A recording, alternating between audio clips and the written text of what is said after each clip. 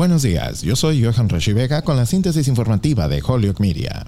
El doctor Anthony Fauci, principal experto en enfermedades infecciosas del gobierno de Estados Unidos, dijo el domingo que tenía la esperanza de que la Administración de Alimentos y Medicamentos otorgara la aprobación total a la vacuna contra el coronavirus para fin de mes y predijo que la posible medida estimulará una ola de mandatos de vacunas en el sector privado, así como en las escuelas y universidades. La FDA solo ha otorgado la aprobación para el uso de emergencia de las vacunas Pfizer, Moderna y Johnson & Johnson, pero se espera que la agencia dé pronto la aprobación completa a Pfizer. La administración Biden ha declarado que el gobierno federal no exigirá vacunas más allá de la fuerza laboral federal, pero insta cada vez más a los gobiernos estatales y locales, así como a las empresas, a considerar tales mandatos. La administración se ha vuelto más vocal en su apoyo a los mandatos de vacunas en un momento en que compañías de alto perfil han informado a los empleados que los requisitos de vacunación contra el coronavirus están en proceso.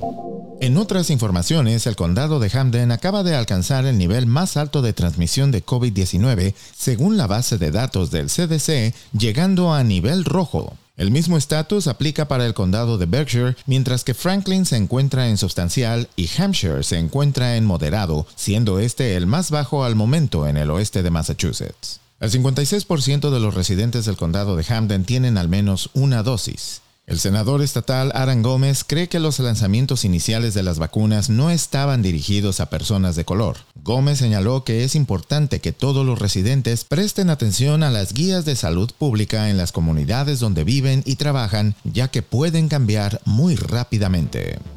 Yo soy Johan Rashi Vega y esta fue la síntesis informativa de Holyoke Media a través de WHMP.